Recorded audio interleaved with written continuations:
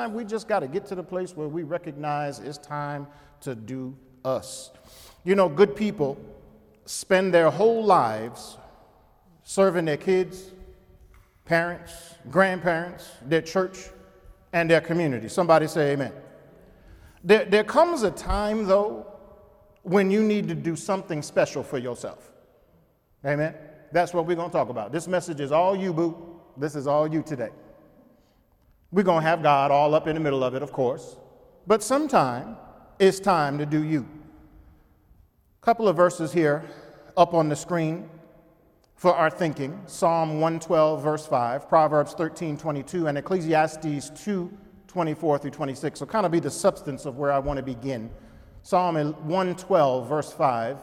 Let's pray and let's ask the Lord's blessing on the rest of our sermon today. Father, bless now as we look in your word, as we get something, food for our soul that will help us to understand this theme, this subject today for your glory. In Jesus' name, amen. A good man showeth favor and lendeth.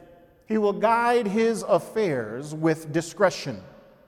Proverbs 13 and verse 22 says, a good man leaveth an inheritance to his children's children, and the wealth of the sinner is laid up for the just or for the righteous. Then Ecclesiastes has a great deal to say about this subject of enjoyment, enjoying things and living your life and having a good time. There is nothing better for a man than that he should eat and drink. I could just stop right there. I'm good with that one right there. We could just go home right now. Amen. And that he should make his soul enjoy good in his labor. This also I saw, that it was from the hand of God. For who can eat or who else can hasten hereunto more than I? Solomon said, I love food more than anybody else. For God gives to a man that is good in his sight wisdom and knowledge and joy, but to the sinner he gives travail to gather and to heap up, that he may give to him that is good before God. This also is vanity and vexation of spirit. You know, notice the number of times that the word good is used in these verses. Good people bless God and others, don't they? And God and others bless good people. Let me say that again, because that'll be our mantra. Good people bless God and others, don't they? And God and others bless good people. Okay? You know, a good person, first of all, is generous. They're generous. We see in Psalm 112 and verse 5, generosity has a way, by the way, of coming back to us. What kind of goes around comes around. Notice this passage in Luke 6:38. He says, give, and it shall be given unto you. Good measure, pressed down, shaken together, and running over, shall men give into your bosom. For with the same measure you mete or you give out, will it be measured to you again. A good person also handles his or her business in a God-honoring way. I'm just jumping back and forth between these verses in the beginning and then some other supporting passages. But let me just jump back over here to Psalm 112, verse 5. A good man shows favor and lends, and he will guide his affairs with discretion. So a good person handles their business in a God-honoring way.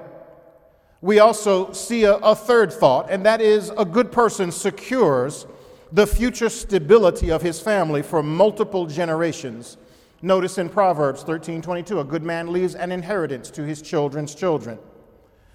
So a good person also in that same verse has a proper estate plan and a proper will. Notice, and the wealth of the sinner in Proverbs 13:22, and another part of that verse says, the wealth of the sinner is laid up for the just. I want you to notice how the sinner's resources are dispensed to God's people.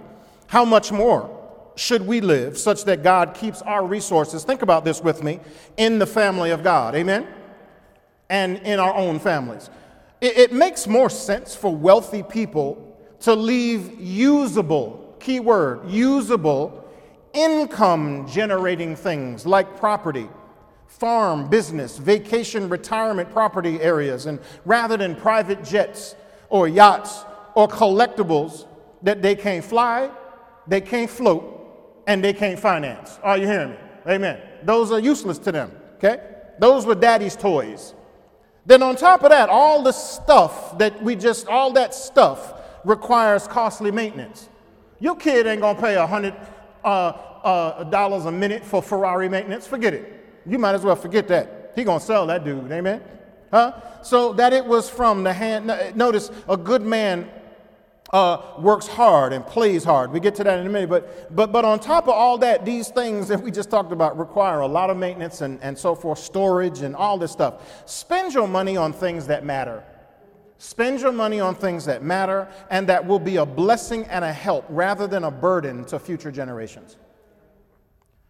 You know, a good man, back in our passage in Ecclesiastes chapter 2, verse 24, says this: a good man works hard and plays hard. It's okay to do both. It's okay. You know, it's nothing better than that you should eat, you should drink, and enjoy the good of your labor. He said this is from the hand of God. Okay? So enjoy it. It's from the hand of God. And so it's okay to spoil yourself sometimes. Are you with me? It is okay to spoil yourself sometimes. Get a Starbucks. Get yourself an Angus steak, prime rib, lobster, or take a cruise occasionally. It's okay. You deserve it. Solomon ain't had no problem with being bougie.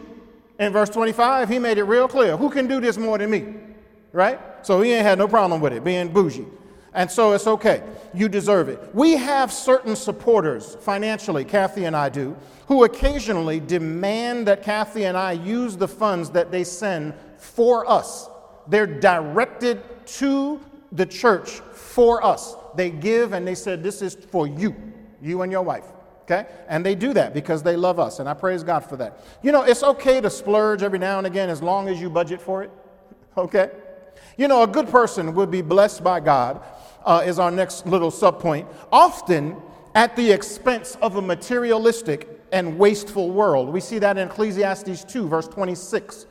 For God gives a man that is good wisdom and knowledge and joy. But to the sinner, they get travail, they get trouble. They have to gather up and heap that he may give, and then give their stuff to us. Amen.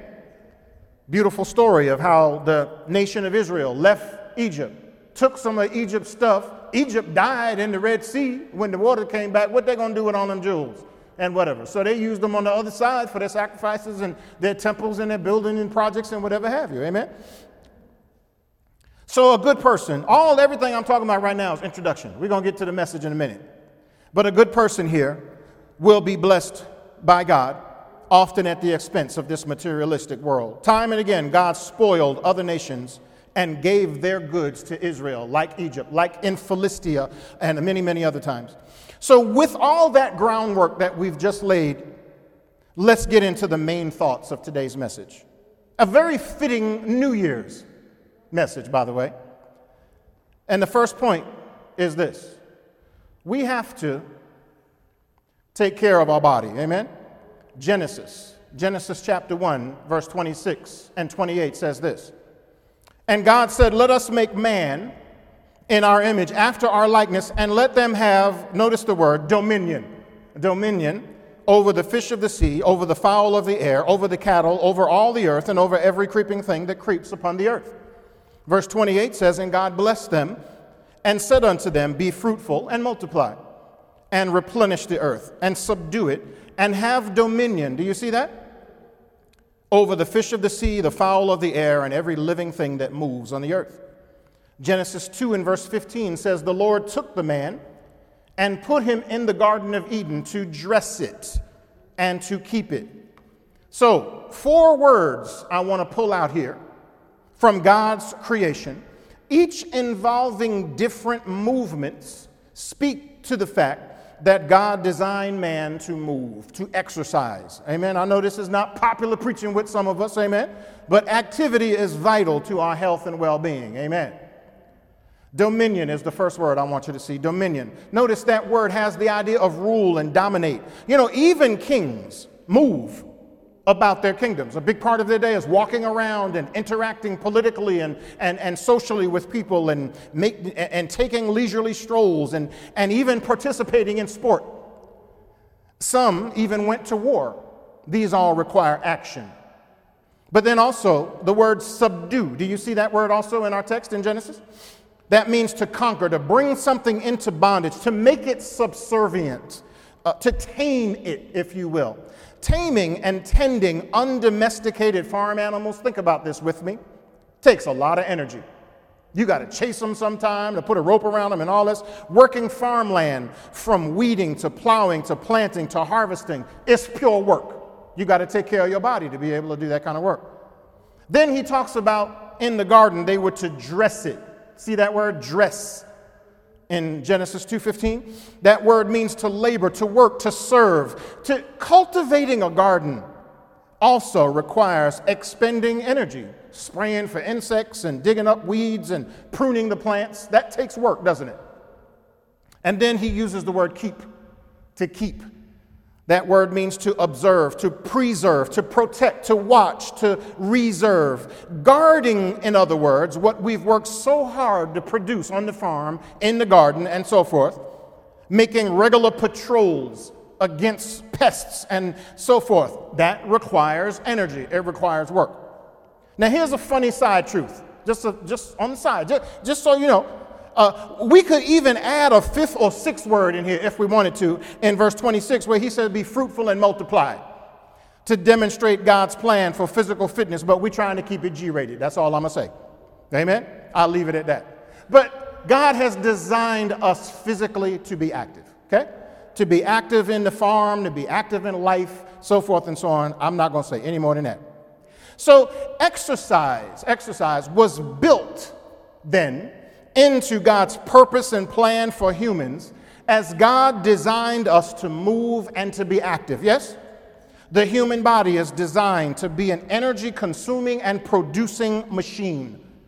So, however, as society has moved from a predominantly agrarian, working on the farm and so forth, maybe then later to more industrial factory-type culture, to now a more sedentary desk or office, home-based even job type market, we must find time and ways to get our bodies moving before diabetes, high blood pressure, and all those diseases move in and destroy God's wonderful biological machine. Amen? As we consider doing some things for ourselves, we should not only take care of our bodies, but then we need to chase some dreams every now and again. We need to chase some dreams. The book of Ecclesiastes teaches the vanity and futility of material things. So our main three goals then in pursuing them should be to glorify God, to leave something useful to your children and grandkids, and to see lost souls saved. Notice what these verses teach. 1 Corinthians 10:31. Therefore, whether you eat or drink or whatsoever you do, the Bible says first and foremost we are to do it to the glory of God. That's pretty clear, yes? So whatever you do, you. Just make sure you glorifies him. Proverbs 13:22, a good man leaves an inheritance to his children's children. We've seen this over and over, okay? And the wealth of the sinner is laid up for the just. One other verse in 1 Corinthians 10:33, he says, even as I please all men in all things, not seeking my own profit, but the profit of many that they may be saved. There's the salvific piece, where we're concerned about the salvation of people and souls not going to hell. Any and everything we do that's wholesome in God's world is a privilege. We all love to eat and drink, especially around football season. I can't wait to get my wings out and whatever have you and watch the little playoff games and the Super Bowl. And we all love to eat and drink, but we need to do so responsibly. You're not going to find any brewskis in my refrigerator. Amen? So I'm going to have the wings, I'm going to have all that, all the different flavors, all the sauces and all that, but I just drink my little Kool-Aid with it, amen, or punch or what have you. So when we drink responsibly. That means if you're a Christian, I believe biblically that that's total abstinence, okay? I can argue it up and down with you. We can go down that road if you want. I don't see anything good in the Bible, not one good thing about consuming alcohol regularly, even socially. That's a whole nother message. Biblically, that means abstinence from alcohol and other toxic, mind-altering substances. Many of us enjoy our jobs and getting a regular paycheck, buying stuff that we want, that we need or whatever. But the time comes when we need to start planning for a future where we can't work anymore. And those dependent on us are well taken care of regardless of what happens to us. So save, save, save. Yes? Then Paul says his highest honor is making other people happy at his own expense. What a sweet spirit that is. He goes on to say that the happiest they'll ever be is when they're saved and know it, happy in Jesus. Yes, indeed. So all we do for them should point them to Christ, not pull them away from him. Doing us, we've seen, means, first of all, taking care of our bodies. It means chasing some dreams. But third, we need to, and this is probably the most important one because it makes all the other ones make sense. We need to, this year, 2024, we need to learn how to fall back in crazy love with God. I'm crazy love. Crazy love with God. The common denominator to each of these verses is that doing us, we mentioned this, first involves being good. In our opening verses, we talked about that. And our goodness comes from the God in us, not anything of our own selves. Our being good then dictates that we want to do good in all areas of our lives. If we're good, we'll do our best to always do right by people, to be honest in all of our business and reliable and trustworthy in all of our work. We ain't got to worry about good people. Good people are going to get the job done and they're going to do it right. You know, Ecclesiastes says, chapter 3, verse 12 and 13, I know that there is no good in them, but for a man to rejoice and to do good in his life, and also that every man should eat and drink and enjoy the good of all his labor, it is the gift of God. It's okay to do you. See, here are some practical ways that we can grow closer and fall crazy in love with God. First of all, we need to pursue him fervently. Notice Psalm 42, verse 1 and 2 says, as the hart pants after the water brooks. That deer, he can't get to that water brook fast enough. So pants my soul after thee, O God. My soul thirsts for God, for the living God. When shall I come and appear before God? You should be as thirsty for the book and for your time with the Lord as you are, as a deer is running after water in the mountains, yes? You know, pursuing God is seeking him, not hiding from him. It's running to him, not running away from him. God puts a natural desire in a deer to seek after water, to satisfy their thirst. He likewise puts a spiritual desire in us to hunger and thirst after him. Does that make sense? Not only should we have this passion as we saw in pursuing him fervently, but we need to then serve him gladly. Serve him gladly. Psalm 100 verse 2 says, serve the Lord with gladness. With gladness. Come before his presence with singing. Wake up with a song in your heart. You know, we should come to church singing, not looking for the worship leader to work up our praise. Praise begins at home. Where does it begin? At home. We need to also worship him weekly. And I didn't say W-E-A-K-L-Y. I mean W-E-E-K-L-Y. Amen. I will bless the Lord. Psalm 34 verse 1. At how many times? At all times. And his prayer. Y'all wonder why we sing that song? Huh? Amen. I will bless the Lord at all times, right? And his praise shall continually be in my mouth, right? You got to say, be in my mouth. Amen. And so I will bless him at all times. And his praise shall continually be in my mouth. Amen. And so again, we understand one other passage teaches us, 1 Chronicles 16:29, give unto the Lord the glory due his name. He's worthy of our praise. Bring an offering and come before him. Worship the Lord in the beauty of holiness. And so we have this opportunity and responsibility to be in his house, to give and bring your money. Amen. I said, bring your money. Amen. Everything in church costs money. Everything. All these catered events that we have. And by the way, it costs money. Amen. Just so you know. Okay. We try to make things convenient for you. But it helps us a little bit when you throw a little green spot our way. I'm just being honest with you. I've been doing this a long time. In Norfolk, Virginia, in Pensacola, Florida, everything costs all about the same everywhere I've been. Amen. Every time I go to the grocery store, he say, sir, is that going to be debit or credit? Right? And so worship him weekly. We come to church to praise and to worship God because he's worthy. And we come to bring our tithes and our offerings. That's part of our worship. Because, again, everything in this world costs money, and God knows that. We need to then, one other thought, study the Bible daily. Here's another passage. Study the Bible daily as we learn to have that fervency about God and to love him passionately and fall back in love with him. Study your Bible. Study to show yourself approved. 2 Timothy 2:15. Show yourself approved to God, a workman that needs not to be ashamed, rightly dividing the word of truth. That's not written just for pastors. Okay? It's written for everybody. So we also, Job says, neither have I gone back from the commandment of his lips. Notice what Job says, I have esteemed the words of his mouth more than my necessary food. Wow. I woke up really hungry this morning. I don't know why, but hungrier than normal and later than normal. And that's okay. You know, my body needed rest. So now I had two B's I had to deal with, Bible or breakfast. Which one come first? Amen. So I had to default to the Bible piece first. I had to spend my time with the Lord, and then I had my little meal. Amen. So again, you make those deals with God. No Bible, no breakfast. Amen. You spend time with the Lord and your little prayer time and however you do it.